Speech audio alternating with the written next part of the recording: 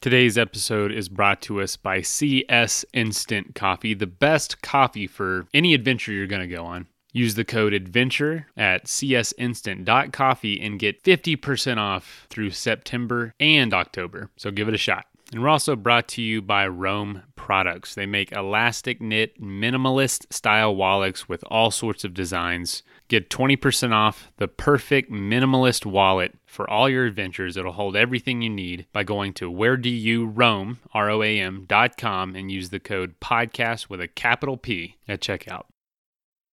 There's war, there's things going on, and they're just on this island and have no idea of what's going on elsewhere. You know, they're living essentially in the Stone Age and seeing a plane and like, what is that? Throwing spears and shooting arrows at it, you know? This is the Adventure Sports Podcast, trying to help you find adventure every day in any stage of life. You're going to hear from explorers, adventurers, business owners, and anyone living their life a little more out of the box than usual.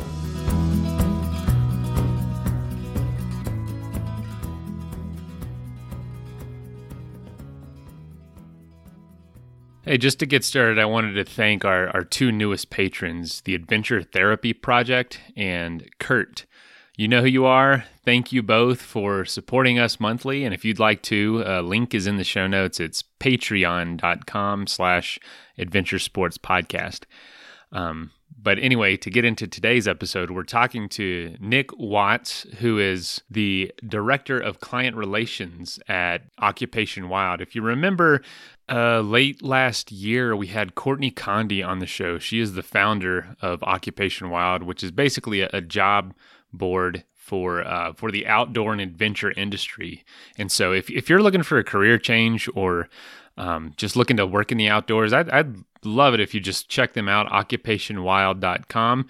I think what they're doing is great. I wish I had that around when I was graduating from college or looking for some of my earlier jobs. But yeah, it makes finding work in the adventure world a lot easier. So check them out, support them. But anyway, we're talking to Nick today because he has an amazing story of how basically he got into this world of working in the outdoors. He explored Southeast Asia for nearly 5 years, just hitchhiking and jumping on boats and just sailing and scuba diving all around the South Pacific Islands, and just has some crazy stories. So I hope you enjoyed today's episode of someone really living life in a really unique way. We're both Florida natives, so there was a ton to talk about.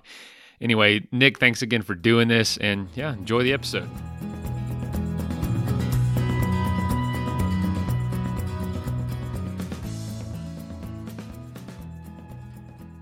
So yeah, I kind of just want to kind of get into your background, like where are you from, where are you living now, and also kind of what was it the last 5 years, or was it a 5-year period a while back?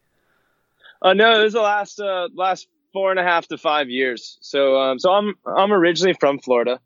Oh, really? Born and Where? raised, yeah, Sarasota, hour south of Tampa on the West Coast. I'm from Polk County. Oh, no way. That is crazy. Yeah.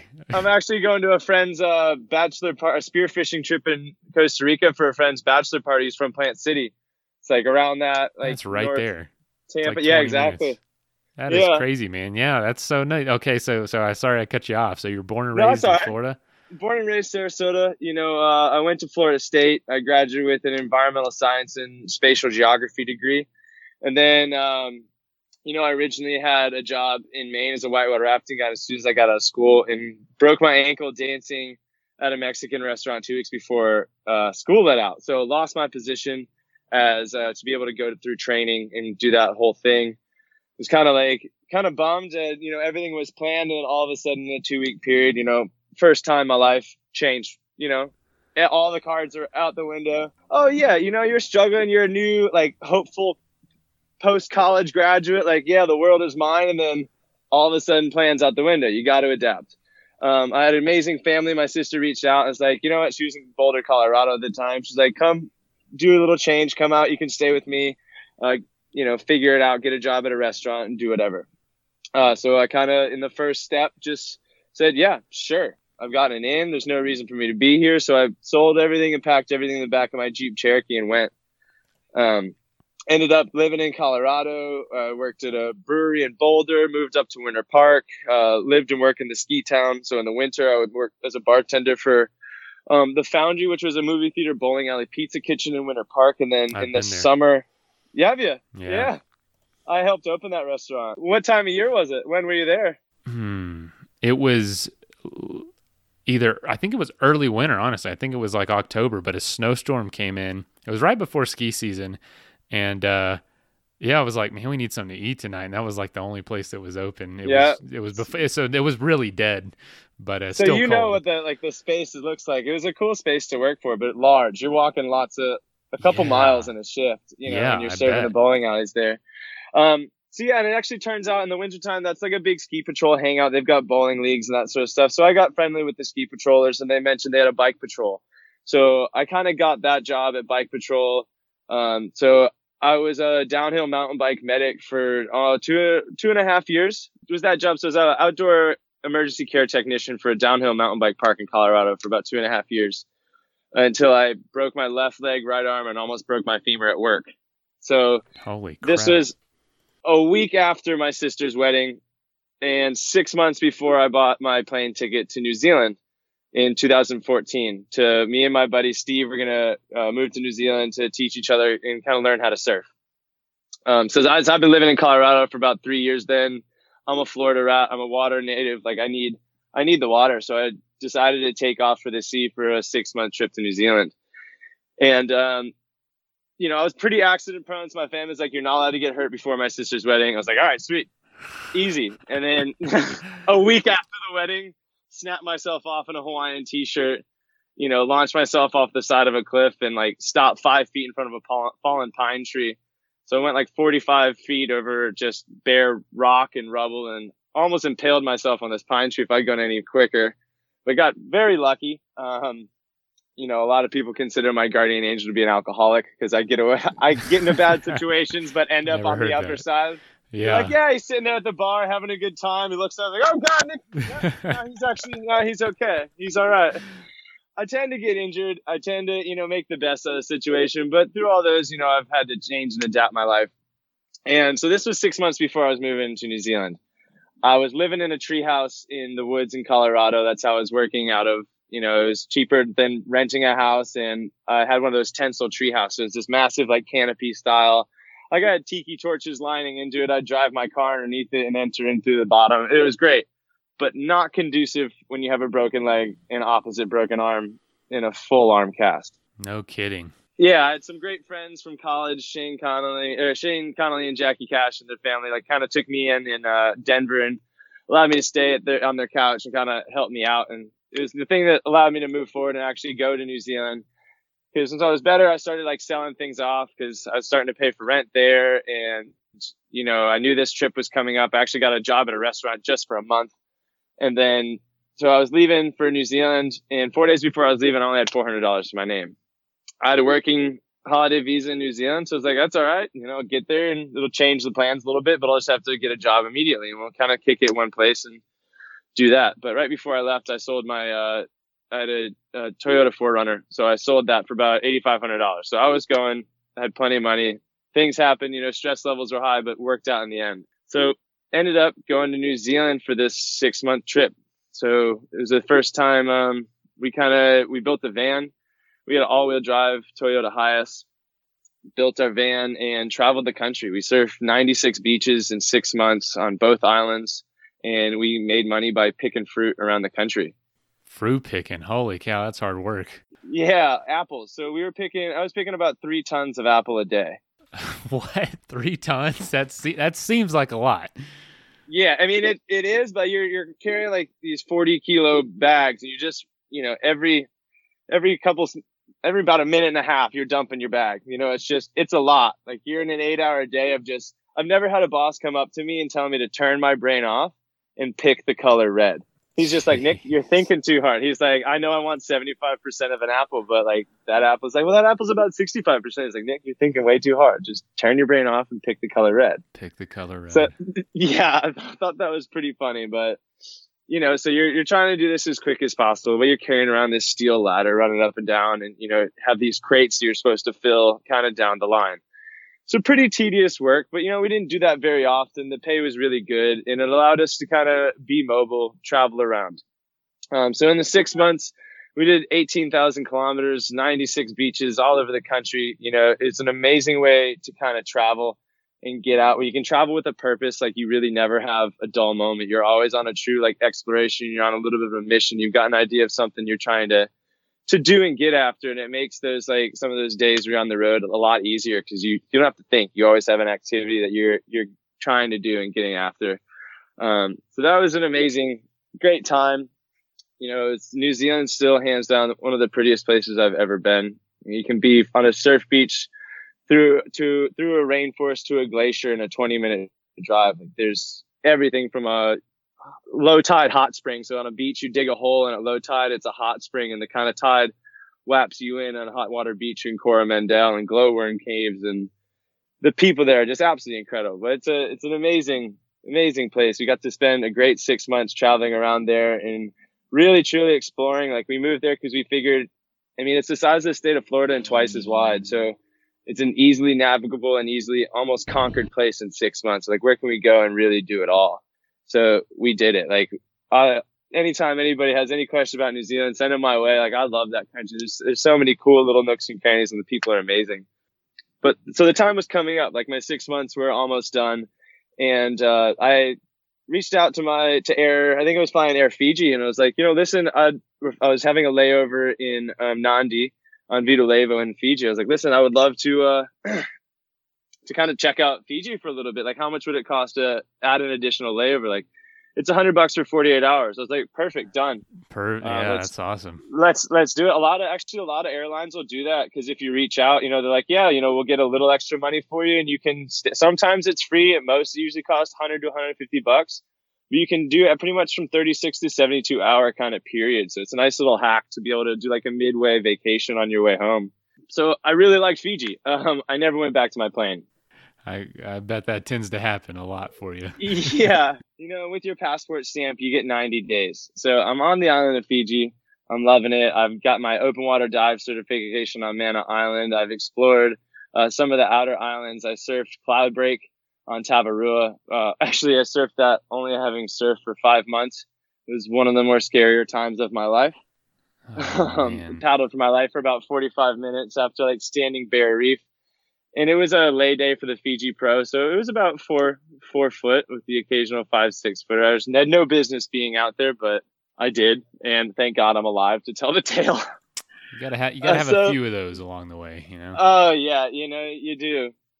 So in Fiji, starting to realize, hey, I need to start figuring out the next step. I knew I could get a working holiday visa in Australia. Everything kind of in my life before this was really pointing towards Australia. I wanted to add it to the list, but I picked New Zealand first because it was a smaller place.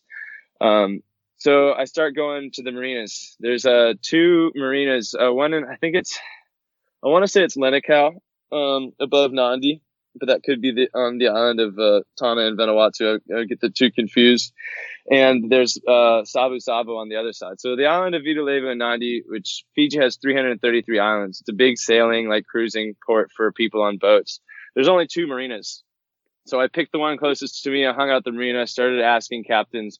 It's like, do you need help on your boat? At night, I'd go to the marina bar. I'd sit down. I'd chat. I'd buy captain's rum and kind of figure out stories, see who's going where. The next day I'd go. So I was like, hey, I met you last night. Do you need help on your boat? Where are you going? Hey, any chance you're leaving soon? I could get a ride.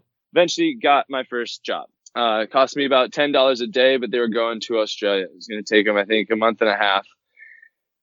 So end up on my first trip to Vanuatu on the way to Australia. Like I said, I'm a geography major.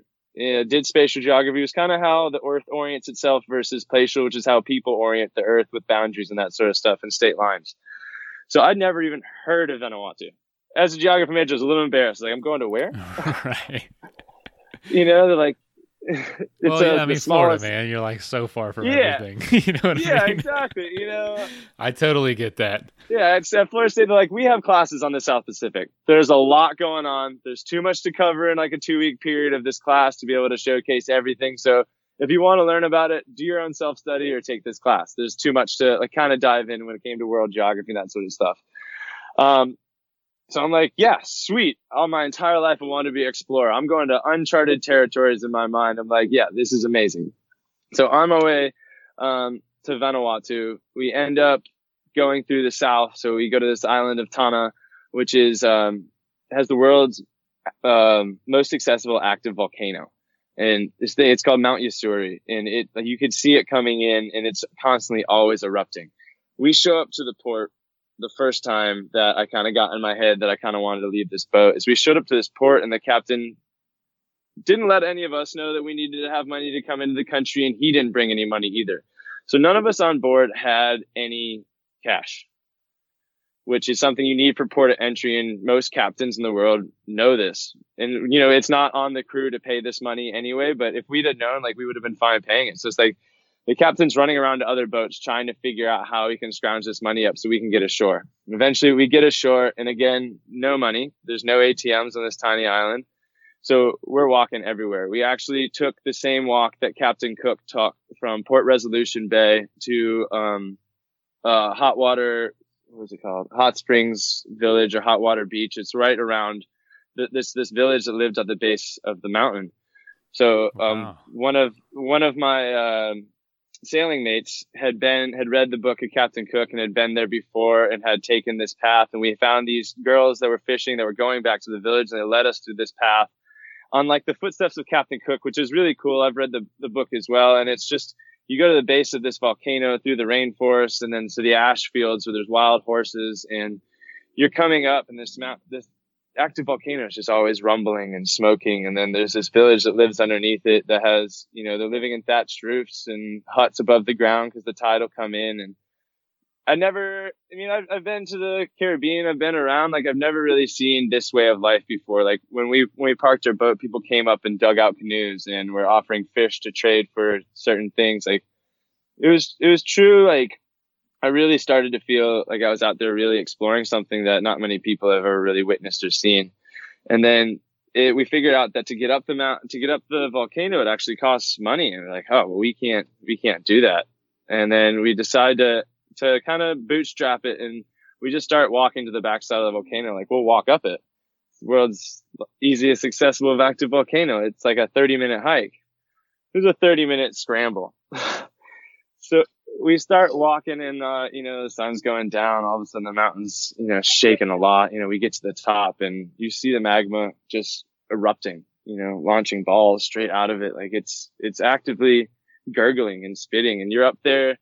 My adventure brain's like, yes, this is awesome. Like, this is super cool. My science brain's like, you don't know what's underneath you. You don't know if this cliff's been undercut. You don't know how active this volcano is. Is this thing going to erupt any second and scorch your face? Are you in danger? Are you safe? So it's like, we were up there for about 7 minutes. Yeah, what a way to go, though, if you did. Yeah, right. What happened to him? How did Nick die? He fell in a volcano. Yeah. Active. Volcano got him. Volcano got him. Yeah, we're on top of this volcano. It's like, all right, man, it's time to go. Like we gotta get out of here. This is just, and the two guys I was with, Reese and I'm trying to blank on Aaron, I think, on his name, but we were like, yeah, okay, that's fine. Like we're up here enough. So we head down. And then eventually, we cruise through Vanuatu, and all the time I'm reevaluating my captain, the way he runs his ship, as well as the safety of the boat and kind of how he goes about his style. And I just don't feel comfortable. So when we get to the island of Fate in Port Vila, where we're kind of reevaluating supplies and getting gas and water and that sort of stuff, I decided like I'm not gonna go anymore with this captain. I don't feel safe to spend another 2,500 nautical miles with this person in open ocean. Why was that? What about it? What about him? So, one of the things was a girl on board, a 25-year-old girl started sleeping with the captain, started bossing us around, starting to act more like a first mate. He was a little bit more of on the arrogant side, and his boat was maintained, but he was cutting a lot of corners. Like it was my first boat, my first vessel really in blue water and open ocean. And at no point did we have life jackets on. At no point were we tethered in. At night watch, there was no sort of redundancy to make sure the night watchman hadn't gone overboard. Like there's certain variations, even with sailing. If you see somebody go over, you're never going to get to them. Like there has to be certain protocols to be able to, like they have this 15-foot pole that you're supposed to throw out kind of with a strobe light. But you think about a person in a boat, you know, if you're in swell, you get into an off cadence trough to crest, like you could be 10 feet from them, but you're never going to be in view because your boat's moving. It's like Wilson in Castaway. Like he's right there, but he's just going in the opposite direction. And it's not like you're on a motorboat where you can just turn the engine on and turn around. Like some of these boats, if they're made of concrete or steel, they could weigh, you know, upwards of 10, 20 ton. Like turning this thing around, stopping this thing and figuring out how to reevaluate wind and get back to you is a mission. You're in too large a seas. You can't launch the Zodiac. Like there's certain protocols that in redundancies that I figured out later, but I was cautious about then that you really need to have to run a safe vessel. And it just wasn't there. So what'd you do? So when I get to a country, I tend to find someone to connect with culturally. Like whether it's, I go to the same lady from Where So at lunch, you know, that has this soup, or I go and I use the same bus driver. I go and I talk to the same guide in this place or the same lifeguard here, but I try and find one person to kind of connect with and build a small rapport. Even if you don't speak the language, it's kind of nice to have that little thing, you know, where maybe a week out of their life, you were, you know, part of theirs. Yeah, for sure. So in that, I found this guy, Nono Jones, who is our bus driver. When we were on the island, he took us like around to like the snorkel spots and like showed us a little bit about the island and told us a little bit about the history. But he speaks Bislama, which is pidgin English. So when the missions like came to them, they taught them English, but they never taught them how to like kind of write it. So they've developed a phonetical English that there's no vowels, there's no rhyme or reason to the way they kind of write. It's just, it's sounded out. So when you look at a sign, you're reading a sign, you're like, what does that say? And then you kind of sound it out and you're like, oh, okay, I guess that makes sense. Like me want them a bintang is like, I want a beer. Like it's just a variety of different, it's Creole English, it's pidgin English, it's Bislama, it's all kind of the same sort of variation there. So when I mentioned to him that I was thinking about leaving the boat, he graciously offers like, well, you live with me. And I was like, oh, well, I really don't have any other options. That sounds okay. So I end up living with him in his village in Vanuatu for roughly a little over a month, close to a month and a half. While I was, you know, actively looking for other boats to kind of continue this journey towards Australia. Like everyone asked, like, what are you doing? It's like, well, I'm on my way. I'm just kind of on my way to Australia because I know I can get money there. And then back to the van in New Zealand, like I don't rent cars or rent houses. I like to, you know, I mean, houses obviously, but I like to, if I'm going there to buy, I'll buy a vehicle. It's something I can get around with. And I've invested that much money into it to be able to have something to take back with me to, you know, fuel the next step. So when Steve and I built our first van, we actually sold it for $2,000 more than we bought it. So we split the profits, and that kind of fueled my leg through the South Pacific. But, you know, I was conscious about my money levels. I knew at the rate, like I needed to kind of reevaluate and get to a place. But I lived with Nono's village for about a month and a half, waking up every day. I'd work in the garden. I'd fish with them at night. We'd make kava. And it's different than Fijian kava. It's a fresh kava. So you're not drying it out. Like you're making it in the river and doing the entire process. And like, that's big in their culture is they don't really drink. It's kind of hard for them to drink. Their bodies can't physiologically kind of really take the alcohol. People that have been introduced to that gene that haven't been introduced before the 200 years, their physiology and their brains kind of react differently. They can get violent. They can get depressed. I've noticed it in different places in the world, but it really doesn't blend with them, and they have a hard time with it. But they drink this kava, which is, it's a root that has like psychotropic and psychoactive probabilities to it. And it's just this pretty much muddy water that you kind of drink out of a coconut shell. Does it taste like it too? Yeah, it doesn't taste good. It's really bitter and kind of gross, but it's the cultural thing to do. It's like, you know, I did some rainforest conservation when I was in college in Ecuador, and you're doing kind of the same thing there. They have chicha, which is like this masticated yucca that the village people chew, like the women of the tribe chew on and spit back into a bowl. Like that's all they drink. They don't drink water. So it's like sometimes you're in these situations, you just kind of got to bite the bullet and go with the flow. Whether it's part of it, huh? It's part of it, you know, it's part of the journey. It's part of the unknown. Like you don't know what it tastes like till you really give it a go. And, you know, it's part of their culture. So you're in their culture. You should be a part of it too. So you kind of got to just give it a try. It was interesting. It wasn't my favorite thing in the world, but obviously I learned to make it. I was part of that. It was the, gender societal thing to do. So I was part of it. And all the while, doing this, I was accepted into their village, and more importantly, I was accepted into their family. They actually, by the end of it, the 3 district chiefs of the village got together, and the family adopted me. I can legally get a Vanuatu passport, and I have land waiting for me in the southern island of Tanna in the south, where they were from. So like they really appreciated me kind of being there. But it was a really interesting culture to get to know, because like I said, I was always wanted to be an explorer, and that was true exploration. Like there's an island there that essentially invented bungee jumping. It's on Pentecost. They're called the land divers. So they would jump off this 60, 79 to 90 meter self-made tower with 3 vines that they went into the bush and collected and tied around their ankles, and jumping over onto a pile of mulch. I have seen that. I have seen a documentary about that. Right? I think it's on a People's Planet, or the cultural kind of Blue Planet style documentary. Yeah. It's isn't there a ceremony or something every year around it? Exactly. It's becoming a man, and it's becoming how strong you are in their culture, as well as showing how close you can get to God by how close you can get to the ground. And there's no measurements. They're just going into the bush and whacking down vines and tying them together and giving it a jump. So it's that sort of style of culture. And then crazy. They have a massive, really big underlying black magic culture as well. There's still active cannibalism. There's still active sacrifices. Did you run into any of that? I didn't. I was on, actually, when I did my advanced dive certification on Espiritu Santo in the far north. So I did on the USS President Coolidge, which is a 1942 troop carrier. It was an old luxury cruise ship, but they turned it into a troop carrier back in the war, and it just sunk right offshore. So it's a cool shore dive. But on the far northeast end of that island, you're advised not to go, because there's a tribe of pygmy cannibals. We're talking 3 feet to, dwarf size pygmy people that will hunt you down in the tall grass and eat you. No freaking way. I mean, while I was there on an island, there's a guy that got convicted, tried, and eaten by a neighboring village because he was convicted of turning into a shark and eating another guy. Of physically morphing into a shark, black magic stuff. Into it.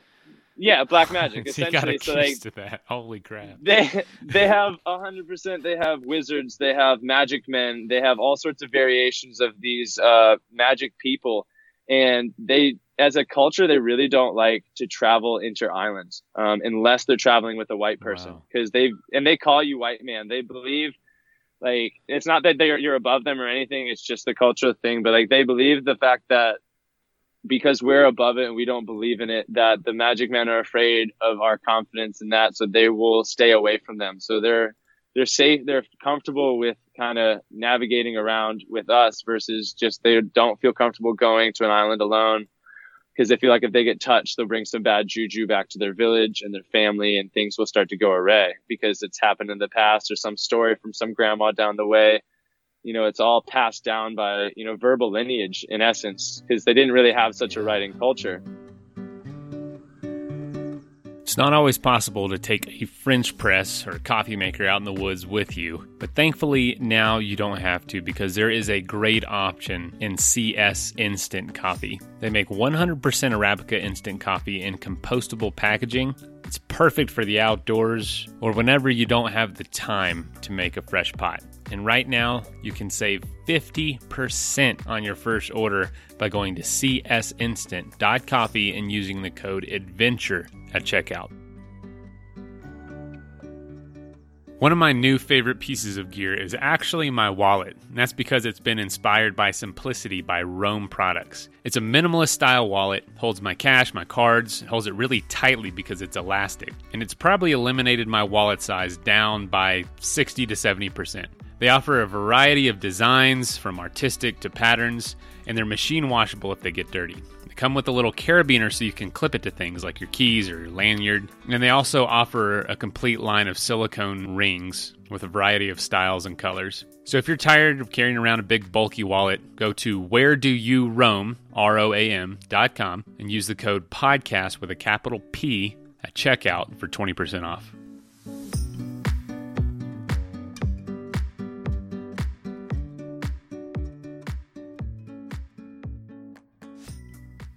So what was your take on all that? Were you like, oh, forget this, or was there a level of danger, even not believing in it, but just feeling threatened that someone would do something to you?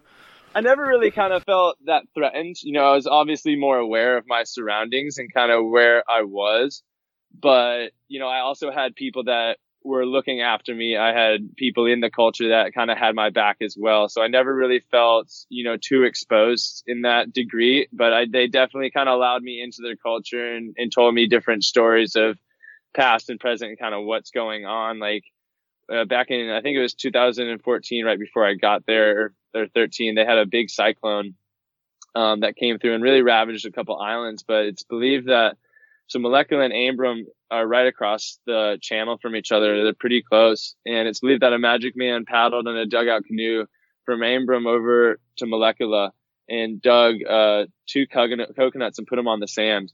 And then that's why that the cyclone came and ravished Malekula, but didn't really touch Ambrum because it was hunting for the coconuts. And what do you do when they're telling you, when they're explaining this to you? What are you thinking? I'm like, oh yeah, that makes sense. Coconut's bad. You kind of just accept the fact that like, this is, I guess. Yeah, you entertain it. You think it's like, where am I? Right. What did I just listen to? But kidding. Then you also think it's like, this just shows you how far out in the middle of nowhere I truly am. Like, it's the smallest South Pacific island chain. It's 2,500 nautical miles from the coast of Australia. It's 500 nautical miles from Fiji. Like, it's out in the middle of nowhere. There's even a book written about the islands. It's called The Cargo Cult. So back in the day, we used Vanuatu as a strategic kind of naval base. That's why there was that wreck in the North Island. But in a couple of the southern islands, we would do cargo drops just in case we needed the island in preparation. And there was tribes that lived there that had never seen a plane before. They'd never witnessed any of these goods that were dropped, and they completely disregarded all of their beliefs and started worshiping the planes. Oh, no way. They started worshiping these cars. And this isn't 1940. This isn't like in the 1800s. Like, this is a relatively, there's planes. Yeah. There's war, there's things going on, and they're just on this island and have no idea of what's going on elsewhere. They're living essentially in a Stone Age and seeing a plane and like, what is that? Throwing spears and shooting arrows at it, So I'm here, again, working towards finding my way back on towards Australia. I leave notes in the marina. I actually had a small business swimming around the marina with some of my brothers or village people that I was living with, and we'd clean boats. We'd free dive and kind of scrape holes because there's no place to take the boats out of the water. For one, it was a good entry for me to start a conversation with the captains that were in the marina. Like, hey, where you going? I noticed you got this. Like, oh, let me help you with this. And also, I'd like to talk about maybe helping you out throughout your way on the way. So we'd, make some money and kind of scrape the holes of the boats because it does really make you go faster. And if you're in the ocean, if there's anything that life can attach onto, it will. The ocean is extremely resilient. It'll always find a way to bring you a little hitchhiker on your sailboat. So through that, and I actually found this guy, Brooks McChutton, who was the captain of the Lear, which is a research vessel going around Vanuatu, kind of encroaching, helping the third world transfer into more of a first world, like environmental sustainability. So he was teaching villages how to do their own reef checks, how to figure out if they're overfishing, figure out if, this is the right time to fish, what size fish they should take to be able to allow a more sustainable outlook for the future existence of their village, their island, as well as their country. So he was going around doing this, and me being environmental science as well as sailing and water nerd, I loved it. I had an amazing time and I learned a lot. So he trained me as first mate, and we actually did a windward sail back to Fiji. because I knew in Fiji there was a lot more boats coming through. There's a lot more traffic. I'd have a better chance at finding, a ride to Australia. So I'm on my way back to Fiji for the second time. I just spent a month and a half living on a dirt floor with a village. So during this time, are you actively trying to get to Australia, or is it kind of like I'll get there when I get there? Are you like chomping at the bit saying I got to get to Australia? No, I'm on the ride. At this point, I've got savings. It's not a monetary thing. It's about July. I understand that with seasonal work, you kind of need to get there in the off season. So I really wasn't in any rush. I was like, I'll get there. I'll figure it out one or the other. Yeah, I'm moving backwards, but it's just for another experience to move back forwards again. Like maybe I'll end up in a different island. Maybe I wasn't thinking anything. I was just kind of out there just to keep moving forward and learning and trying new things. And while on this vessel, he actually took me under his wing and taught me to be first mate and paid me $300 for the crossing. So this is my first paid job as a sailor. I was taught weather forecasting and boat dynamics, diesel engine work, battery installment, as well as upkeep. And then also radar, sonar, and a variety of different weather forecasting and navigating tools to be able to kind of be second in command on the boat.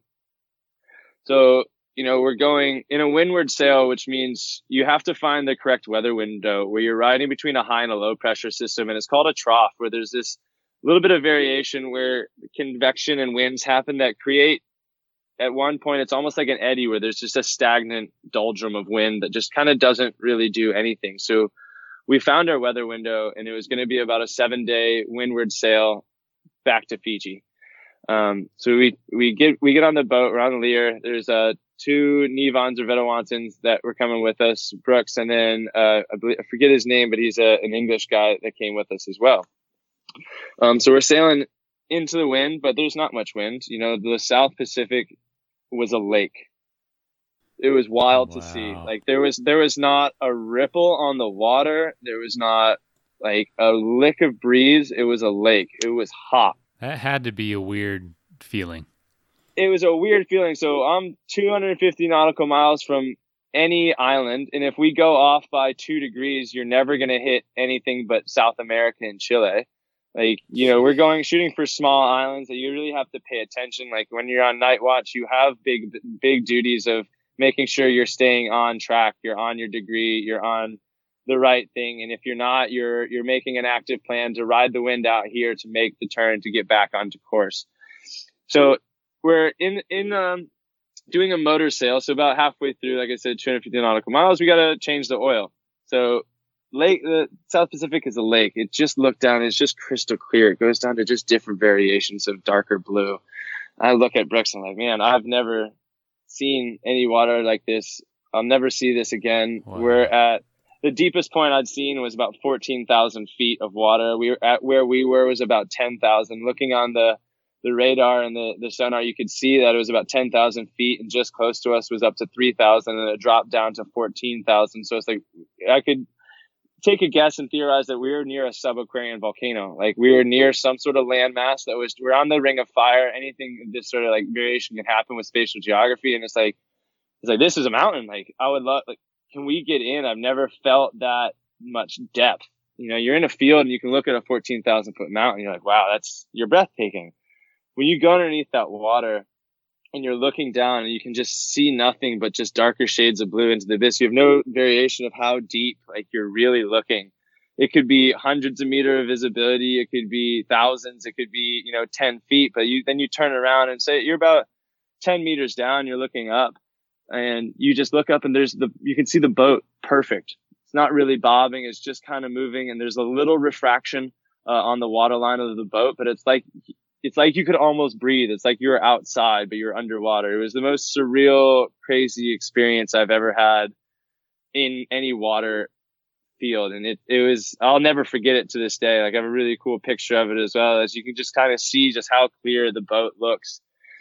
And Brooks, on it when we were jumping in, he's like, I give you guys about 10 to 15 minutes. I was like, why are you gonna be done that quick? He's like, No, I just wouldn't trust yourself being out there splashing around like an object in distress when you're this far outside of any landmass. Something that's migrating by is going to pick Wow. you up from 100 miles away and come to investigate. I was like, thanks for the vote of confidence. I really appreciate the positivity. Then Yeah. jumped in. It's like, well, at least Uh, it's clear. I'll be able to see something coming. So needless to say, we didn't really stay that long. But it was a wild experience to see that clear and translucent water. It was amazing. I bet. I mean, did you see anything? Anything approach you while you're out there? No, nothing was out there, thankfully. Good. But I Good. mean, you could see, like, if you went down and looked horizontally, like, you could just see everything. Like, just it went for miles. You felt like you could, because there's just blue. All That you is could see was unbelievable. different colors of blue. It was wild. So back in the boat, we finished the sail. It took us I think it was 7 or 8 days. So it took us the full amount of time. Sailed into Fiji, and then, I helped Brooks settle up the boat for cyclone season. He was heading back. He owns Berkshire's Sweet Gold, which is this organic syrup factory and farm in New Hampshire. And then he does this in the winter. So he was heading back to New Hampshire, and again, back on Fiji with no way off the island. So this time, since I came in under a captain, I had to either find a captain or buy a plane ticket to be able to stay. So while I was underneath the captain, while Brooks was there, I'm frantically looking for another boat, because as soon as he leaves, there goes my ability to stay in the country, because with him leaves my visa, because I'm under the captain's rule. I don't necessarily have to have a visa, but since I'm under his command, I'm under the captain's visa. And once he leaves, I'm out of luck. I either need an exit plane ticket or I need another captain to sign me on. So I'm stressing. Like, what am I going Yeah. to do? Like, I've got 7 days to find a boat. Last time the boat, I think, took me about 2.5 weeks to find a boat, 3 weeks to find a boat. So I'm like, I know people at the Sunset Bar, which is in Bunda Marina in Vito Levu, where I was before. I was asking all them, do you know anybody going? Do you know anybody? It's like, no, people are kind of coming back and mooring boats. Like, it's like, oh, really? Is it getting this late in the season? So that was the first time I was like, kind of get a little fire under me. Like, I should probably get going. Because summer's approaching and that's their cyclone season. So this is about July, maybe even August at this point. I'm kind of losing track of my timeline, but eventually I get an email so I left a note in Port Vila on the marina saying, hey, I'm this person. This is my story. I have this amount of experience. I'm doing this sail right now to Fiji. I'm trying to get to Australia. I'm willing to come and fly back, whatever. So I get this email from this Canadian couple from Vancouver Island saying that them and their niece were sailing on from Vila to Australia. I had actually met them when I was swimming around the marina. I was swimming in from one of the boats I was working on, and like, oh, you're a good swimmer. I was like, yeah, I kind of do this a lot. And so we just had a little passing, and then they recognized my name and picture on the thing. So they were comfortable with kind of reaching out and being like, hey, we have a position for you. So in the end, you never know who you're talking to. They could be a helping hand 3 months from you in your travels. You never really know. So another little life lesson there and travel hack. So yeah, I get this email. I take the money Brooks spent, pay me $300. I get a plane ticket one way, back to Port Vila. And on entry, I have confirmation from the boat captain that I'm going under his command. So I'm under his visa. So I don't have to worry about another exit, plane ticket, anything like that. So big relief off my shoulders. But I had about 5 days of pretty decent stress, that I wasn't sure what I was going to do, if I needed to buy a plane ticket and be able to have something that I could change and maybe adapt to fly somewhere else. So it's a 43-foot sloop, which is a single-masted sailboat. And we're leaving from Port Vila and we're off to Noumea, New Caledonia. And again, another country I really didn't know anything about. That didn't really stop you before, so. Didn't stop me before. So if this one is going to be a 3-day sail into Noumea, and it's actually a French colony. So this is the largest, it's actually the richest French colony in their empire, and it has the largest nickel and copper deposits in the world. This is single-handedly one of the most beautiful places I've ever seen in my entire life. So this island is the world's largest lagoon, meaning that the entire island is surrounded by a barrier reef. And it's a 300 by 30 mile island that has nickel and copper and all sorts of minerals in the dirt. So the ground is stark red, like we're talking burgundy. It's just the craziest color red. And then the island is covered with Norfolk pine trees. So massive, like 100-foot tall Christmas trees. And they go down to white sand beaches with palm trees. So a pine forest with palm trees on a white sand beach. And then it's just this crystal clear, massive lagoon that's just got coral reefs and fish. And it's absolutely insane. And then you add island French culture, which is very French, but very laid back. It's island French. It's not as like pretentious and really like kind of get after you. It's more just like, yeah, a little go with the flow. I get there and it's just amazing food and baguettes and cheese. And you can get a bottle of like a Right Bank Bordeaux or a Burgundy wine in the stores for $8 or €8, which is cheap when you're in the middle of the South Pacific.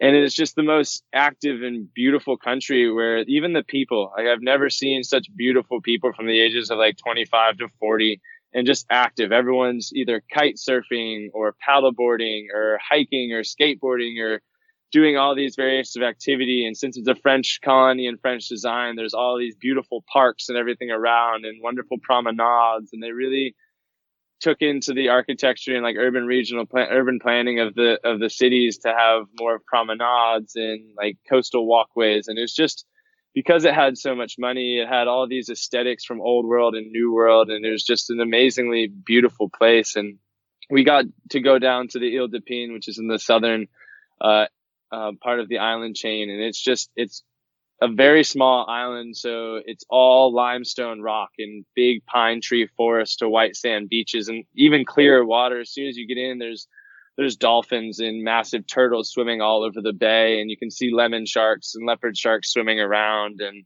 you can tell if there's sharks and all these animals around coexisting, like you're in a healthy environment, you're in a healthy ecosystem. And with the limestone and all the karst topography, there's all these caves and like underwater aquifers. So I rented a bike one day and literally pedaled around the island and found all of these caves. Like I love going into caves. It's one of my favorite landscapes. And some of these caves had such crystal clear water. You couldn't tell if you were stepping like onto a rock, if you're stepping through water onto a rock. So you get in and then these translucent caves and you can see a layer underneath the water that's a lot deeper, but you can tell that it's a saltwater barrier.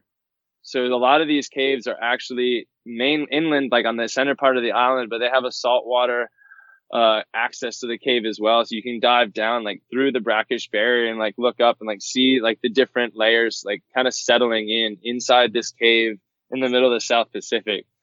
So let alone I'm in my vision, living my best life. I'm finally fulfilled my dream. I'm an explorer. I'm out in the South Pacific, hitchhiking on sailboats, seeing places I never knew existed, communicating with cultures and people I didn't know were still around, and all the while being very amazingly lucky about having found these places and experienced these things with these people. And I'm almost there. Like I'm 1,000 nautical miles from the east coast of Australia.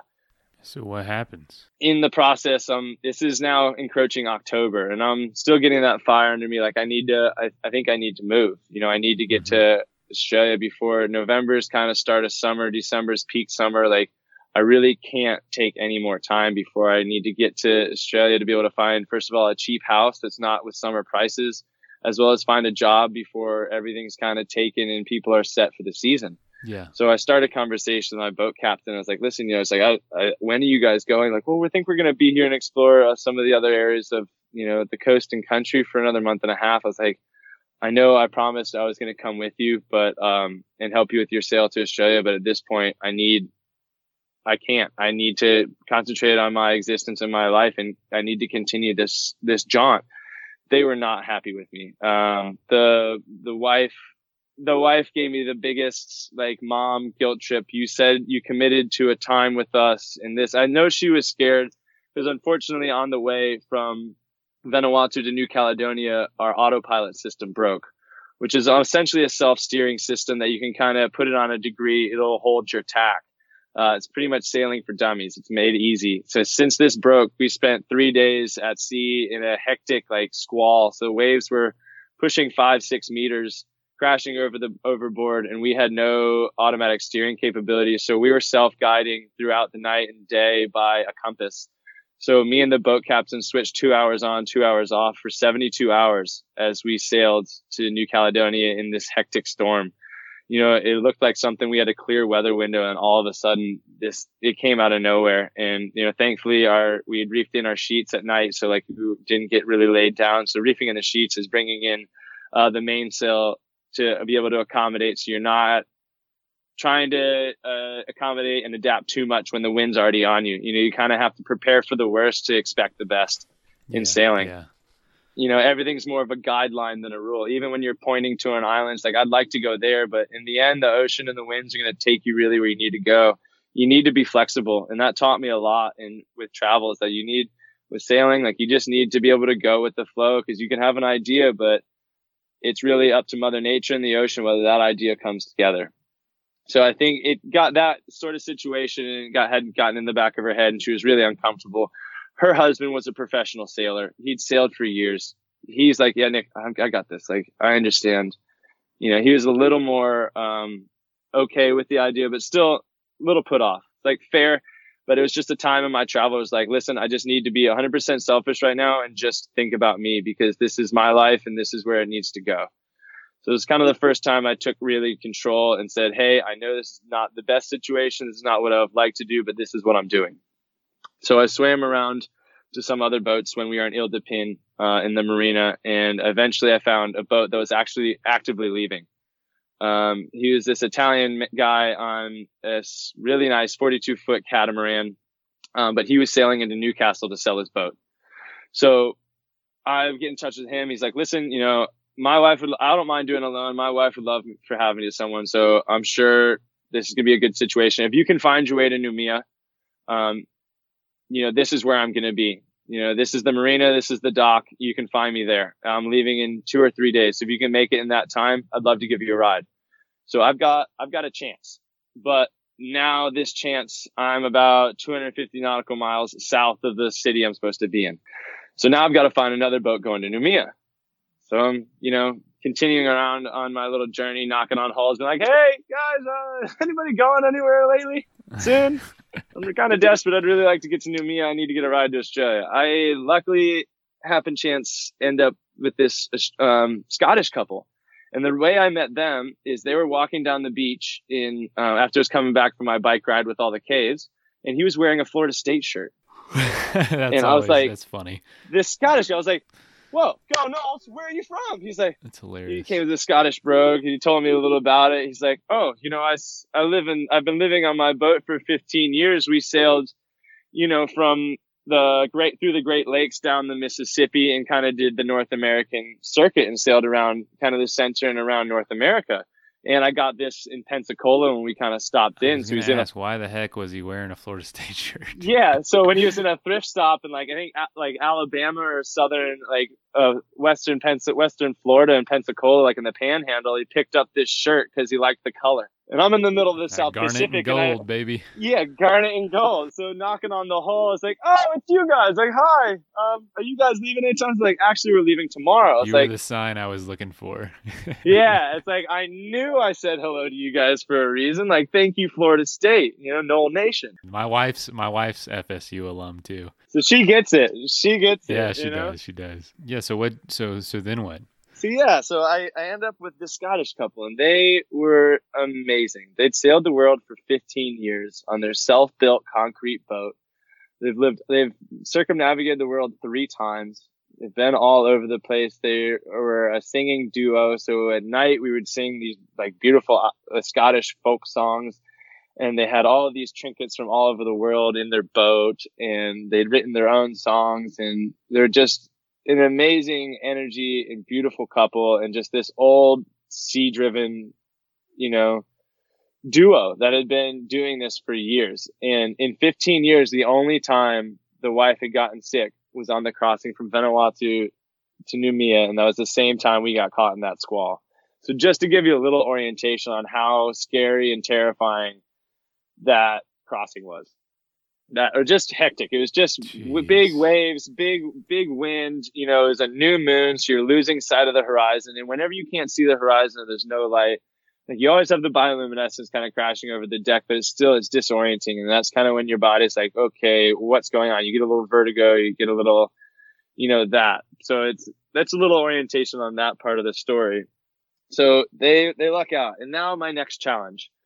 This marina is huge. He gave me a general location of where to find him. And I'm like, okay, all right. There's a lot of boats in here. If I'm not going to find him, someone's going. So end up, you know, searching, going up and down, up and down. Thankfully, I got lucky. It was the fourth pier I was going down. He was walking back towards me. I was like, yes, thank the Lord. So chat with him, get on the boat.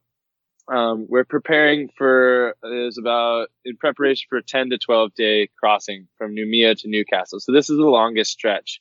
It's roughly about 1,000 to 1,200 nautical miles over deep blue water, the whole way. But the clincher is his 42-foot catamaran was over $1 million. It was beautiful. I had my own double bed ensuite cabin. There was a drop down, like townhouse style living room. It was a massively wide front, and catamarans are awesome. So there's monohulls and catamarans. Monohulls are true sailboats, you know, and they're going through when you're on tack and going, you're living life at pretty much a 40 to 65 degree angle. Like, your boat is keeled over and you're always moving, you're always going. So, you know, being the new guy on the boat, you're always on the tack side. So you're continuously falling out of your coffin shaped bed if we hit a side wave. Or you're trying to wedge yourself kind of into a specific area to be able to handle the curve of the boat. But when you're in a catamaran, it's level, it's flat. Monohulls are for true sailors. People kind of scoff on catamarans. They call them noisy. Catamarans are luxury. They are lush.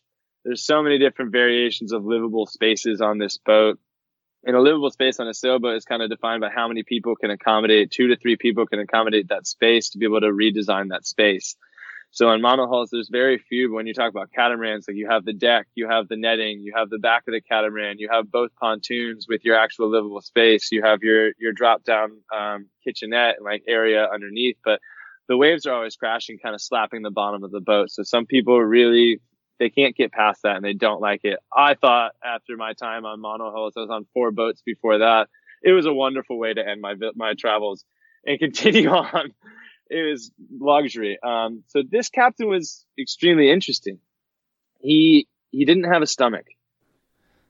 Okay. So he had a lot of gastrointestinal issues that required him to actually remove his stomach. Oh, so literally didn't have a stomach. I thought you meant literally didn't have a stomach. Not that he didn't have the stomach for sailing. Literally, he had his stomach removed, so he could only chew small morsels of food, really chew them up, and then majority of your breakdown of food happens in the slab of your mouth as well as your esophagus, and then in your small intestines. He couldn't really overload him, and then he was stricken with rheumatoid arthritis that had turned systemic, meaning that it was attacking different systems in his body. And this was about 6 years before I met him. He got in touch with a doctor that expressed a vegan diet that would cure him in California, and it worked. So he turned vegan 6 years ago, and after a year, the rheumatoid arthritis has reversed itself. He was literally becoming crippled. He's no longer crippled, and he sailed the world for 5 years, all by turning vegan and removing his stomach. Jeez. So it just shows you the amazing power of your gut, and what you put in your body truly does matter. Absolutely. So, so that was a wild story, but in the meantime, it required me to go vegan. And, he's in the process, he's you can buy some meat. I don't care if there's other things on boat, but I was like, you know what? No, I'll fish and I'll give it a go. I don't really picture myself ever going vegan, but I'll give it a try. This is my time. I'll take the opportunity. I'll learn something about myself and that sort of lifestyle as well. That entire trip didn't catch a single fish. So you were vegan for the whole trip. I was vegan. And I was about close to 2.5 weeks that I was vegan. And the food was great. It was amazing. It is a bit more expensive, but it was delicious. I found I couldn't get the energy, at this point you're on watch, you're on your feet, and even when you're standing, the boat's moving, like your body's constantly adjusting, and your metabolism is really cranking. It's a very healthy lifestyle. I love the boat life. So in that process, I kind of was like, yeah, you know what, maybe it's just not for me. But I feel like if I'd given it another couple weeks, you know, my body would have acclimated to it, and I could have found the energy that the foods would have given me. So that was another insight in the life, and then I make it to Australia. So I'm there. I've made it. Like, it's the culmination of this journey, you know, and it's kind of where my story takes a turn from true exploring to traveling. Like, after that, I was like, I still want to explore the country, but I showed up to Australia with $400. It's like, I need jobs. I need jobs. I need a van. I need to start exploring. So that's when kind of life settled in Australia, really happened. And how long were you there? So for that, I was there for 2.5 years. I was there 1 year on a working visa, and then I had a friend group and I had a girlfriend, and so I had an international relationship. So I tried to make that work. You know, so first, the love of my life, you know, at the moment, but it just turned out that it's just the wrong time. You know, we wanted different things from life. I hadn't found Occupation Wild yet. I hadn't found kind of a job that was going to fulfill me. So I was still kind of floating around using this, like, hey, I'll find the space, I'll find the girl, and I'll find the job. And then changes, like, I'll find the girl, I'll find the job, I'll find the space. And then it was like all continuously trying to change to find my true, variation of life that I really wanted. But I loved Australia. Like, Australia is my favorite place. It's a place I would love to live. It's a place I'd love to lay my head to die. Like, it is my culture. It's an amazing country with amazing people, very active. It's like California in the 40s. It's the same size as the state of the U.S., but I think there's 27 million people now. Wow. You know, you can be on a beach. You can be in the middle of the heart of Sydney and on a beach with nobody around you with perfect surf in an hour and a half's drive. Like, it was Mecca, you know, and I found an amazing girl and lived an amazing life with awesome friends.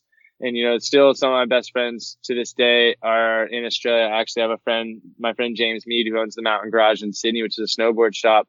He's coming to California at the end of the month. We're going to do a big surf trip up and down the coast in my van. But, you know, it turned into a different aspect of travel where, you know, kind of I was traveling, and then I really has experienced so many different variations of culture, so many different places, but I kind of only dipped my toe in. Like, I really didn't fully, you know, take the full plunge and really immerse myself. So when I got to Australia, I really enjoyed the culture. It was an English speaking community, so I could, you know, make friends and communicate easily. So it's like I really dove in and kind of fully immersed myself into that culture. And I fell in love. You know, I love their outlooks and view on life, and just the way the country is set up and is moving forward is just it's really refreshing. And it's a beautiful place, and there's untapped exploration and wonders there as well.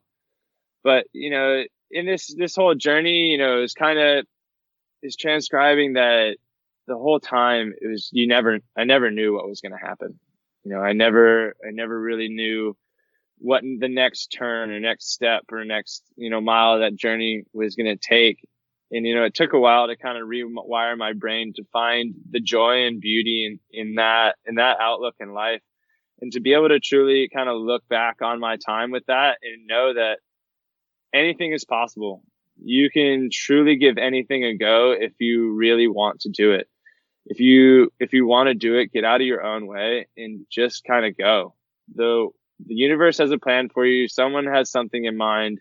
You just have to get out of your own way for it to present yourself. You have to alleviate some of the barriers that you've put up for yourself, for it to be able to really truly show vision into your existence and into your life, and allow that to be able to come forward. And it could have shown itself to you, but you could not have been ready because you hadn't let go of a certain thing, or you hadn't been ready to see it, or you'd been blind because you were too focused on forcing something else.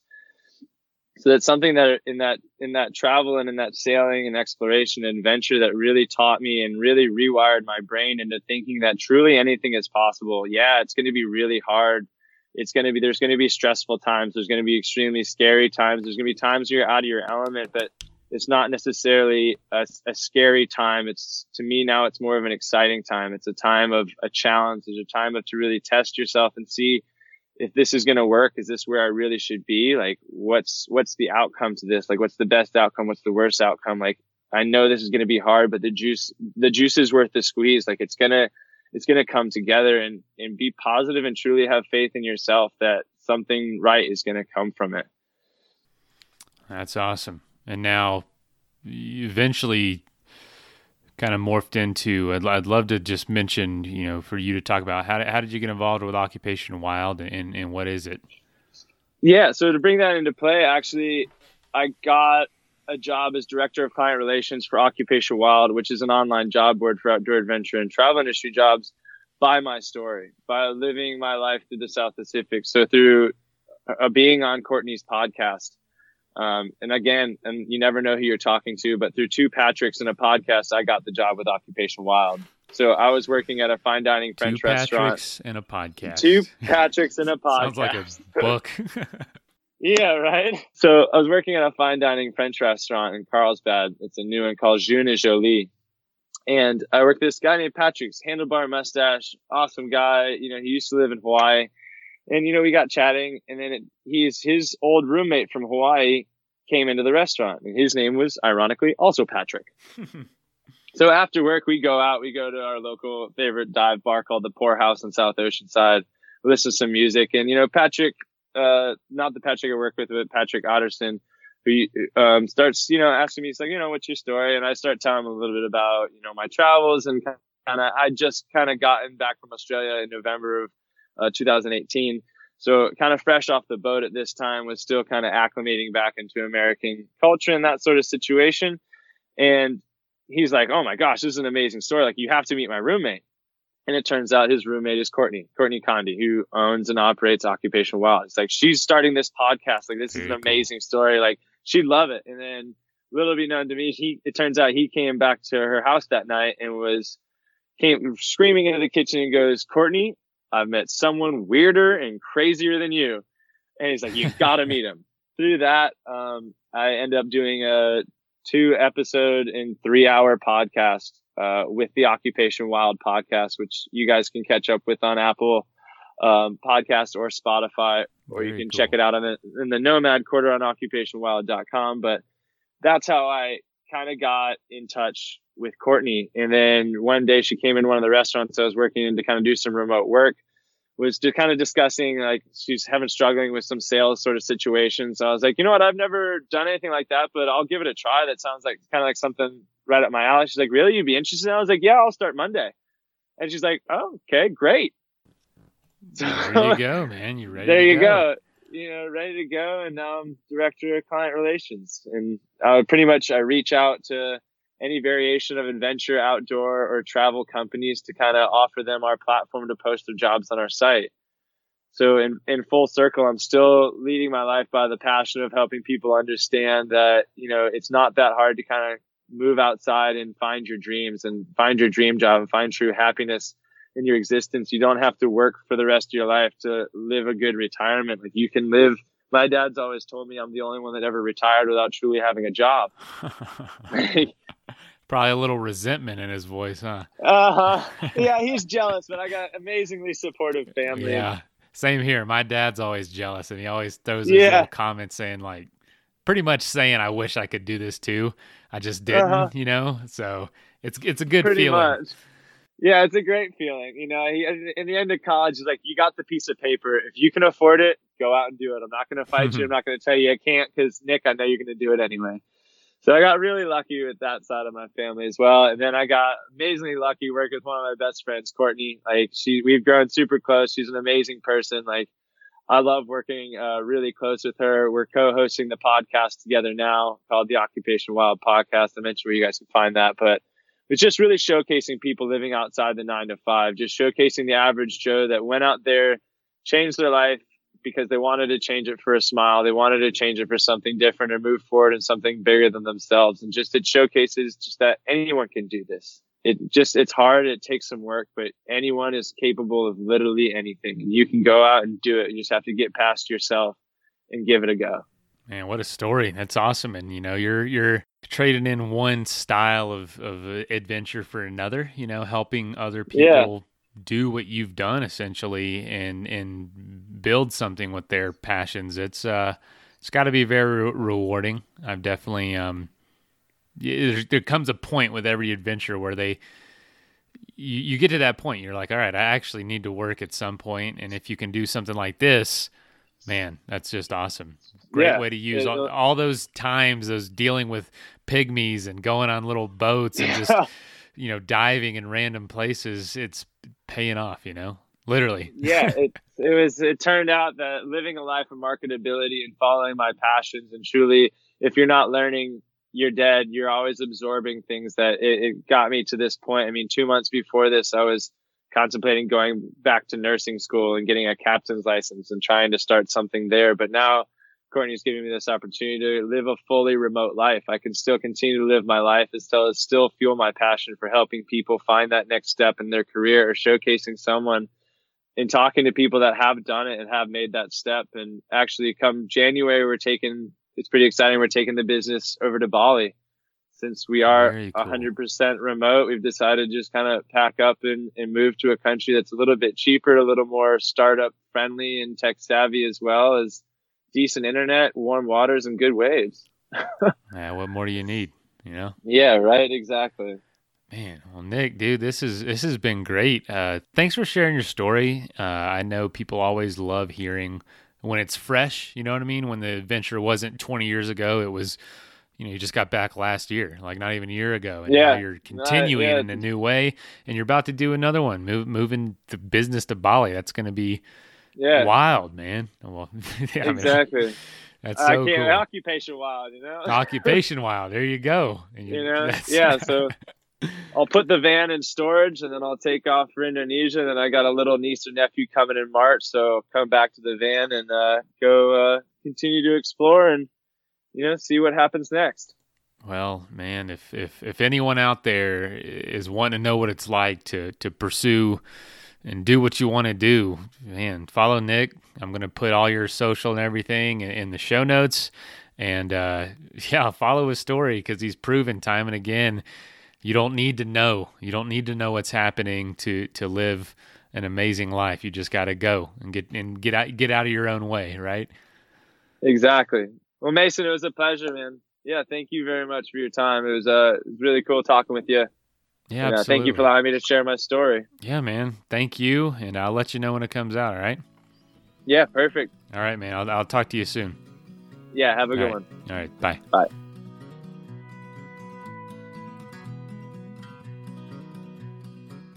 First of all, thank you so much for listening. It means the world to us that you choose to listen to the show. If you'd like to help us further, you can leave a review on iTunes, share us with your friends, your family. It goes a long way to growing the show. You can also support us financially through patreon.com/adventuresportspodcast. Link is in the show notes. And also, if you have an idea of who could be a good guest for the show, we're always looking for people to tell their story about the outdoors or adventure. So if you know someone, please reach out. Email us at info@adventuresportspodcast.com. And until then, get out there and have some fun.